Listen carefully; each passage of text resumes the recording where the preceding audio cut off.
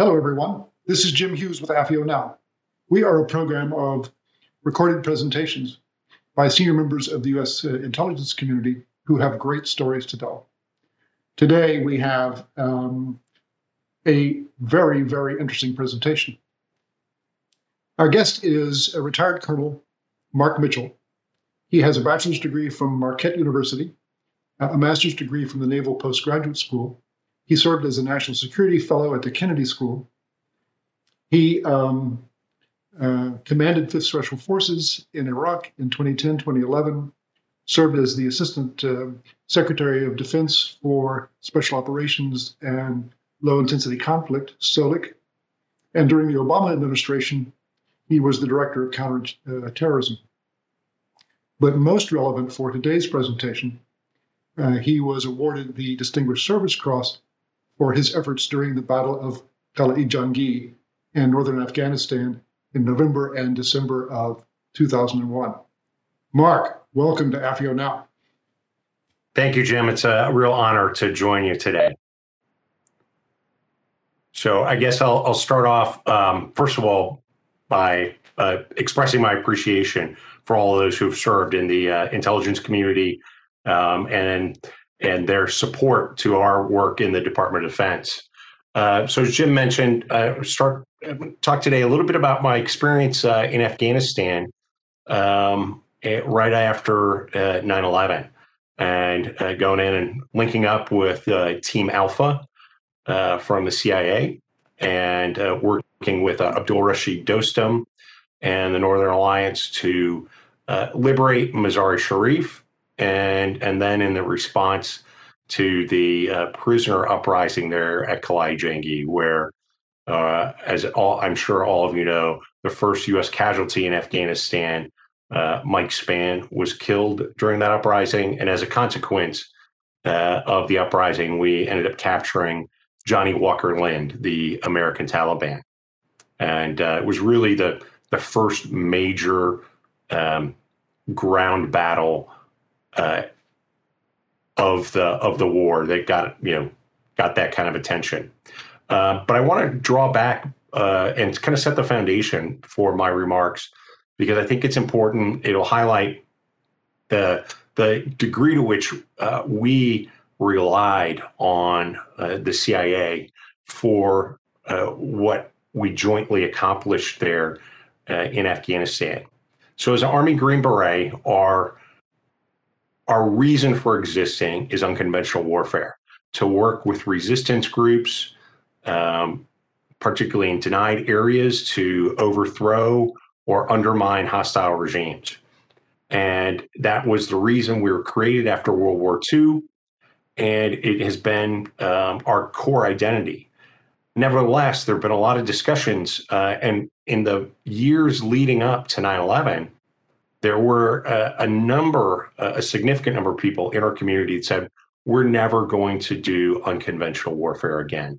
We should abandon this and just realize that we don't have the political will to do this, and we should just focus on direct action, which ironically happened after the last 20 years of operations in Afghanistan and Iraq and elsewhere.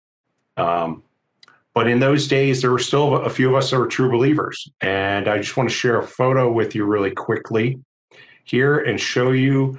This photo was taken in June of 2001 at Ellis Island, the Medal of Honor, Ellis Island Medal of Honor ceremonies, which honor immigrants that come in. But as you can see, they're in the background, the Twin Towers still standing. And right after this was over, I actually gave up command of the company and became the battalion operations officer. And about 6 weeks later, departed to go out to the Western United States to set up a multi-state unconventional warfare exercise for our battalion, and to use horses and to work with indigenous forces. And it was exactly the kind of stuff that we ended up doing in Afghanistan. And again, ironically, I returned to Fort Campbell on the 10th of September from that 10-day trip, setting up this exercise, which obviously we never got a chance to execute, because we ended up here in Afghanistan not long after. Let me pause my share here and return. So with the events of 9/11, we ended up obviously deploying, and that was really a significant challenge, particularly from a military perspective, because I had been in the Army for 15 years, and none of us had ever thought that we would end up in combat in Afghanistan. I recall as a young major, or as a young captain in the 90s, going through the Khyber Pass, standing at the Habur Gate, looking in Afghanistan and thinking, wow, I'm glad that we're not over there, and not having, be in the position that the Russians had been in. We all knew the stories. And the 5th Special Forces Group, oriented on the Middle East, I had lots of Arabic speakers in my organization. I had Farsi speakers, a few Dari, but that was really it. We didn't have Russian speakers. We didn't have Pashto, and nobody on my team and spoke Dari or Urdu even. And so it was very difficult, again, because we had never anticipated that. The United States did not have any basing agreements with any of the countries in the area. Certainly Pakistan was not going to allow us to launch offensive operations. And the behind-the-scenes diplomatic and military maneuvers to get Uzbekistan to allow us to base there were tremendous and really moved at light speed. And again, I think were facilitated not only by our diplomatic and the military, but the intelligence community's relationships there. And so we established our base at Karshi-Khanabad in Uzbekistan, a former Soviet base, and began planning. I had landed at K2 on the night of the 26th of October, 2001, and thought that I was going to be establishing an operations center for my battalion. And I had literally just dropped my bags onto a cot when the sergeant major, my company sergeant major, who was no longer mine, approached me and said, "Hey, grab your bags. You're going into isolation." And I said, "What?" And he said, "We're going in." And what had happened was Secretary Rumsfeld was uncomfortable with the Special Forces ODA, the captain who had been assigned to work with General Dostum, and wanted more senior people on the ground. And so my battalion commander, who's a lieutenant colonel, was told to go in, and we built an ad hoc team with a couple Air Force guys and what had been my company headquarters.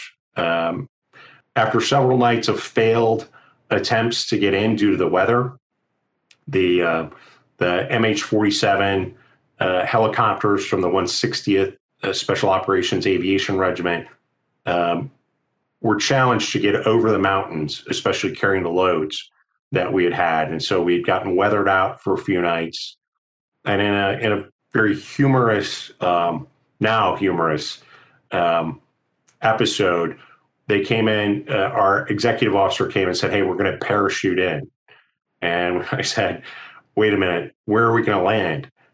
Because we were going into central Afghanistan, and the drop zone they had picked out was a mountain plateau that was about, maybe 500 meters wide at its widest, and at best 1,000 meters long, and which is a very small drop zone for the static line parachutes. And I said, "This is really dangerous, and on each side, all these escarpments." He said, "Well, we're going to put you guys in rough terrain suits. You may have seen them, the smoke jumpers, the firemen that go in wearing the football helmets and the padding. You look kind of like the Michelin tire man." And I said, "I've never jumped in one of those." When I looked around in my team, I said, "Has anybody here ever jumped in one of those?" They said, "No." I said, "Has anybody ever done a jump master inspection on somebody jumping in one of those? They said no. And I looked at the XO. I said, we're not doing this. The best we can hope for is that those suits would keep all of our bones in the bags to make for easy evacuation once we were dead. And so we waited a few more nights, and we did actually get in. And we're met there after doing some false insertions to what we thought would throw off anybody tracking us. We linked up with Team Alpha and Special Forces ODA 595 that had been on the ground for about 10 days. It was late, as we say, zero dark 30, no illumination, and it was a little bit chaotic landing and getting settled in. But we did settle in for the night. General Dostum was asleep. And when we met him the next day, he told us that he had tracked our helicopters all the way from Afghanistan. He knew exactly where they were, which was a little bit shocking and troubling. But it just goes to show you that you don't need a lot of high-tech stuff to be successful in some of these environments. And we linked up with General Dostum, planned and synchronized not only with the Uzbek faction, but also with the Hazara and the Tajik factions of the Northern Alliance. On that same aircraft, we had put in ODAs with each of those elements, and within a few days began our movement towards Mazar-i-Sharif. And we had originally, we took in a couple of John Deere Gators. You may have seen them, these six-wheeled carts. Probably seen them if you've been at a golf course. They use them for lawn maintenance. And because we couldn't get Toyota trucks over the mountains because of the weight in the helicopters, we were forced to take the John Deere Gators. And we were going to use those for getting around, but they were very difficult to use. And General Dostum and his team and his organization rode on horseback. So we rode on horseback. And as I was at pains to remind a lot of folks, there were no extra horses. Every horse that we rode was one that was surrendered by an Afghan for us to ride. And that was applied the same to our Team Alpha counterparts and everybody there. And so it was a little bit challenging. What made it even more challenging was the wooden saddles. And for those of you who've served in Afghanistan, you may have seen one of these. The saddles made of wood with Oriental rug remnants tacked on them. And that, if you've ever rode on one of them, you'll never forget it, especially if you spend 10 hours plus in one of those saddles. And it was quite challenging, especially for some of us. I had been on horseback only briefly as a teenager, was by no means an experienced horseman. And I wouldn't give that appellation to anybody else on our team, but we learned quickly and we adapted. And our rucksacks were then strapped onto the donkeys and carried and met us later. So while on horseback, we wore our own personal gear, carried our own rifles, but just ammunition, water, batteries, and a radio. Everything else had to go behind us.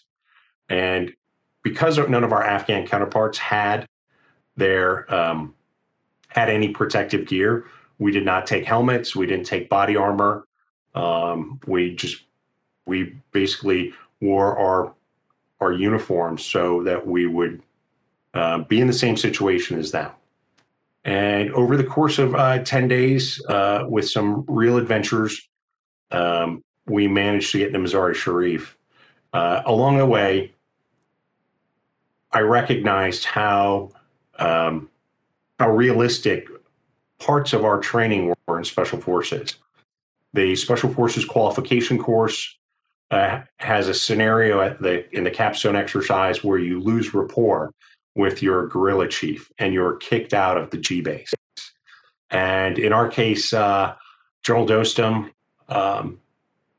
became very angry with my commander and told us he was going on a reconnaissance and he would be back in 24 hours to pick us up, and left us on a mountaintop with one interpreter. And after 36 hours, we realized that he was not coming back to get us. And after a very pointed discussion with our interpreter, who was terrified of General Dostum and had been sworn to secrecy by him, he admitted that General Dostum had no intent to come back and pick us up. So, using that interpreter in our training, we managed to rent local donkeys and marched down the mountain and caught up with them. They were now 2 days ahead of us. But we did manage to catch up with them right before the final push into Mazar-i Sharif. And I can only describe General Dostum's expression as surprised when we managed to link up with him again. And not much more was said about it. We just went about our business. There was going to be no hurt feelings, but it was a scenario that all of us in Special Forces had experienced in the training scenarios, and it really was very helpful in dealing with our relationship with the Northern Alliance and General Dostum. And again, thankfully, we had Team Alpha with one of the intelligence officers who had a decades-long relationship with General Dostum, which made our task immeasurably simpler than it would have been without that relationship. Mazar-i Sharif was liberated, and along the way, General Dostum did he flipped a lot of his potential opponents. He spent a lot of time on the radio, talking to the Taliban and telling them, "Hey, you can switch sides, or you can be subject to bombings by the Americans." And after a few days, the word got out, and there was a lot of these Taliban that had basically stood aside and didn't necessarily join in, but did not oppose the advance of the Northern Alliance, and that became a real factor later in November, after the uprising, or during the uprising at Qalai Jangi. When we did arrive in Mazar-i Sharif, we set up our headquarters there alongside General Dostum at Qalai Jangi, which is a 17th century, 18th century fortress built by the 19th century fortress built by the Brits during their time in Afghanistan. Straw and mud, but very, very well built and interesting fortress with a moat around it. And on the parapets on the top, there was 2 slots for each for rifles. One pointed at the near side of the moat, and if you put it in the top, it pointed at the far side of the moat. And there was a ring of those around the entire fortress, which was quite large. It had been General Dostum's headquarters prior to the Civil War in 97 or 98, when they hit the Northern Alliance after the Civil War, when they controlled the North, prior to the rise of the Taliban in the North. But he was betrayed by one of his commanders and lost control of it. And that had forced him to flee into the mountains in central Afghanistan. And this fortress was stocked. Every room that was not used for a living area had arms and ammunition to the ceiling. And in the southern courtyard, there are what we call connexes, or mill vans, multimodal shipping containers stocked with arms and ammunition. Cases of Russian PPSH submachine guns still packed in their original Cosmoline, ammunition, mortars, landmines, rockets, you name it, it was there in the fortress. After about 10 days there, we decided to move closer to the airfield, which was on the eastern side of Mazar-i-Sharif, and we set up our headquarters in a in a former high school called we called the Turkish School. It had been built by the Turkish government as a gift to the people of Mazar-i-Sharif, and had been an active high school, but had been abandoned now for several years. And so we set up our headquarters there at General Dostum's urging, allow us to get to the airfield. And we'd only been there a couple days when the uprising began, and we had heard reports. In fact, that morning I had spoken with Mike Spann and Dave Tyson, who was another member of Team Alpha, and they were going back over to Kalai Jangi to conduct interviews of these prisoners who had surrendered the day before. And just to step back for a moment, in a larger context, because it's important, most of the Northern Alliance forces had left the day prior for Kunduz, which was at the time shaping up to be a climactic battle between all the remnants of the Taliban and Al-Qaeda in northern Afghanistan and the Northern Alliance. And so the vast majority of those forces had headed eastwards towards Kunduz the previous morning.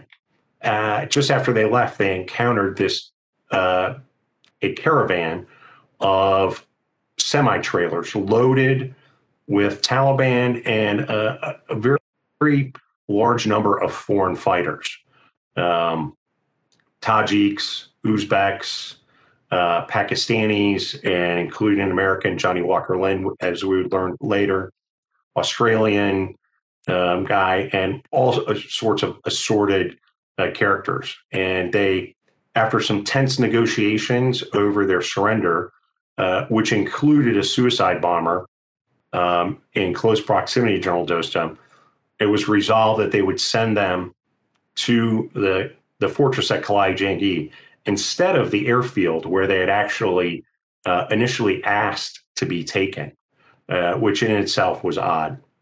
But they were not searched and they weren't properly controlled. They were simply placed in the courtyard of the southern portion of the compound, and then were guarded by what was left of the Northern Alliance forces, which was really a small rear detachment. And the next morning, while Mike and Dave were there was an explosion, and briefly, shortly thereafter, gunfire broke out. It was clear in the aftermath that the prisoners had smuggled in some arms and at least one hand grenade, and used that to kill some guards, seize weapons, and began a general uprising. In the process of which Mike was killed, Dave was able to get away, but his whereabouts were unknown for most of the rest of the day. And the prisoners seized control of all the arms and ammunition that were there in the southern compound. A confidant of General Dostum contacted me at our headquarters and urged us to come and assist. I put together a small team with a couple other intelligence officers that had remained behind from Team Alpha, and a British SBS detachment that had come in recently, but whose rules of engagement had not been set, and they were actually told not to participate in any combat. But being SBS and having an opportunity, they disregarded. And so we did respond that day. We were able to get F-18s from a U.S. aircraft carrier strike force in the Gulf to respond. And there was about 600 prisoners. And at this point, my little team, I think we had less than 10 people, and got in a position to call in airstrikes, and did that, brought in a number of 2,000-pound JDAMs and what we would call danger close. to the point where we were well within the blast radius, where you can expect over 50% killed or injured. And but that was the only way that we could even the odds and increase our chances of success. Even still, it wasn't successful. The battle raged for another 2 days, including on the second day a friendly fire strike where one of the JDAMs hit a one of my positions, where there was nine individuals, 4 U.S. and 5 UK SBS, injuring but miraculously not killing any of them. And that that was 9 out of 13 people that I had that day. So it was combat ineffective. We withdrew.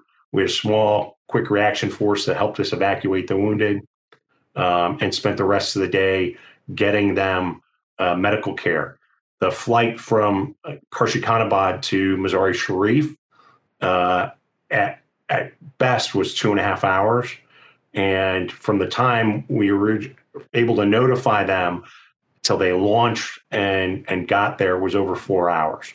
One of my soldiers expired 3 times and was revived each time by one of our battalion surgeon who happened to be with us there. It was a medical miracle that none of them were actually killed in that incident, and because the room beneath their position was filled with arms and with rockets and artillery and mortars, and that JDAM hit at a point where there was a Russian T-55 tank, and it sent that tank up into the air, and it came down on top of the turret, killing the crew and blowing my soldiers out into the floor of the fortress. So after successfully evacuating them, we went back that evening and went through. It was the first time the AC-130 gunships had been used in Afghanistan. And we managed to go through 2 complete loads of ammunition. The first aircraft had fired all its ammunition. The second had fired all of its ammunition. One of the last strikes it did set off a conflagration of ammunition that had been stored. It hit one of the depots on the southern side, and it became untenable to stay there. So we withdrew and went back the next day. And as the Northern Alliance forces began to trickle in, the odds became much better. And in the end, the Northern Alliance forces did the final assault and secured the southern compound, except for the place that we called the Pink Schoolhouse. And in the basement, there was 86 of the survivors. Again, amongst them, Johnny Walker Lind. And nobody knew they were down there initially. They had called in the American Red Cross or the International Red Cross to come collect the remains of the deceased. And a Red Cross worker went down there and was shot and killed. And that was when we realized that there were people in the basement. Attempts to talk them out did not work. And in what I can only describe as inspired brilliance, one of the Northern Alliance recommended flooding the basement with water. And that did the trick. Late November in northern Afghanistan, standing in waist-deep water will make you want to abandon the position pretty quickly. And after less than an hour of being flooded, they all came out, and then were transferred to Shebourgon Prison. We did manage to recover Mike's remains and had a repatriation ceremony, and he was sent off on an MH-47 helicopter for his final trip home.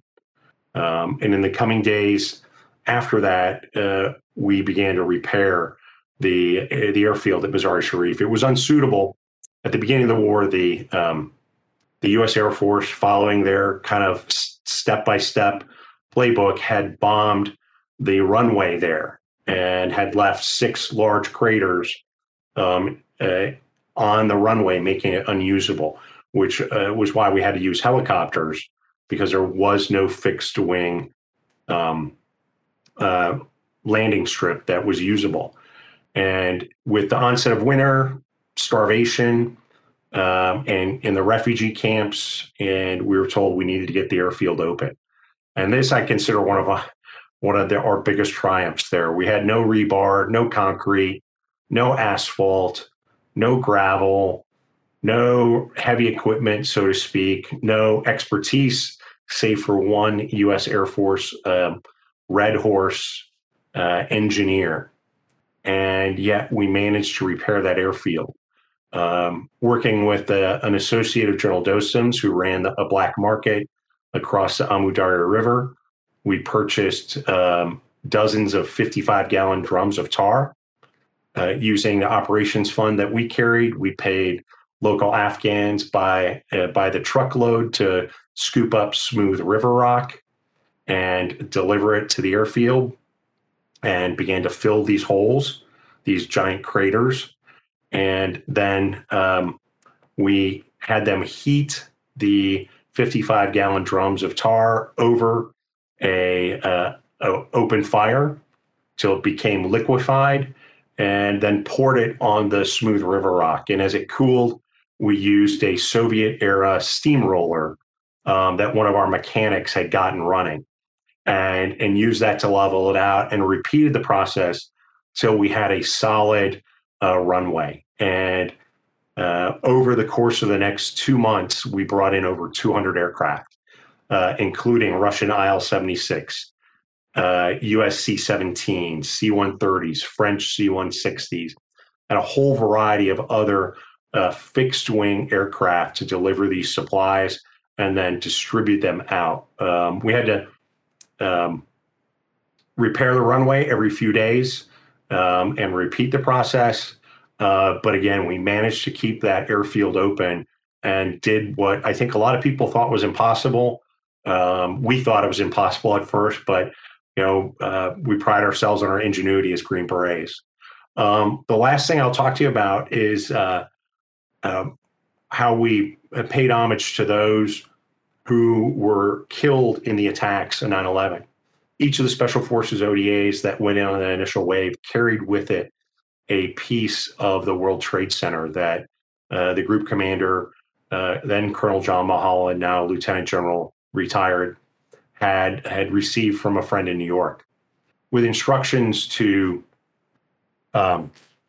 bury those pieces of the World Trade Center at a place in Afghanistan where we had inflicted a significant defeat on the Taliban or Al Qaeda. And we did that. And then each ODA conducted its ceremonies. And then we used our GPSs to record a 9-digit or 10-digit grid coordinate, down to the meter of those locations, which was eventually plotted on a map and was given to the New York Police Department, New York Fire Department, the New York Port Authority, and I personally delivered a copy to the 9/11 Museum when I served as the group commander in from 2009 to 2011. And that was a real moment of very moving and meaningful moment for all of us, that we had managed to overthrow the Taliban and Al Qaeda in a matter of months, really in a matter of weeks, when everybody thought it might take months or years to accomplish that goal. And back to my original comments, we could not have done that without the assistance and the relationships that had been established by the intelligence community in the years leading up to 9/11. And we in the Special Forces community had not taken that as seriously. The Department of Defense didn't, even though we had it in our doctrine, we didn't have the fiscal and legal authorities to really do what we needed to do to establish those relationships. And thankfully, the CIA did, and we were able to leverage those. Otherwise, the likelihood of our early success there in Afghanistan would have been much, much lower. And I think that set a tone that carried through in all my experiences in Iraq, and as I became more senior in Pentagon and the White House, I watched as the relationship both on the ground and in Washington, D.C., between the CIA and the Department of Defense continued to improve and strengthen. And again, I was always at pains. Unconventional warfare relies on having a relationship with someone on the ground that you have developed over the years and that you can work with to achieve goals that are mutually beneficial. But you can't develop those relationships overnight. And too many people in the Department of Defense didn't realize that. I also want to point out, too, again, back in the fiscal authorities, all the arms and ammunition that we supplied to the Northern Alliance, uniforms and weapons, all came from the intelligence community. And one of the aspects of my training that was not very realistic was, in fact, that aspect of it. In DoD, we had these elaborate code books with what we called Marge bundle codes. And these codes were for specific packages of arms and ammunition that you could request and that would be parachuted into you. And honestly, it wasn't until we got on the ground in Afghanistan that I realized the Department of Defense didn't have any of that. There was no DoD warehouses with arms and ammunition and supplies that we could provide to our counterparts in the Northern Alliance. The CIA had that capability. We did not. And it was a huge, to me, one of the most glaring weaknesses, again, that was mitigated by our relationship and the authorities that were present in the intelligence community. So I just want to say how grateful I am for the men and women in the intelligence community, particularly those men that I served with on the ground there in northern Afghanistan, for being spectacular teammates who I still consider close friends to this day, and I'm in contact with. And for all of those who may see this, who I've had the pleasure to work with over the years, I truly value the service of your service to our nation. So, Jim, that's my story, and I'm sticking to it. Mark, that is truly a riveting presentation. I know that all of our viewers will really, really enjoy watching this and relive some very, very brilliant memories. Thank you very much. It's been an honor to join you today. And again, thanks just for giving me the opportunity.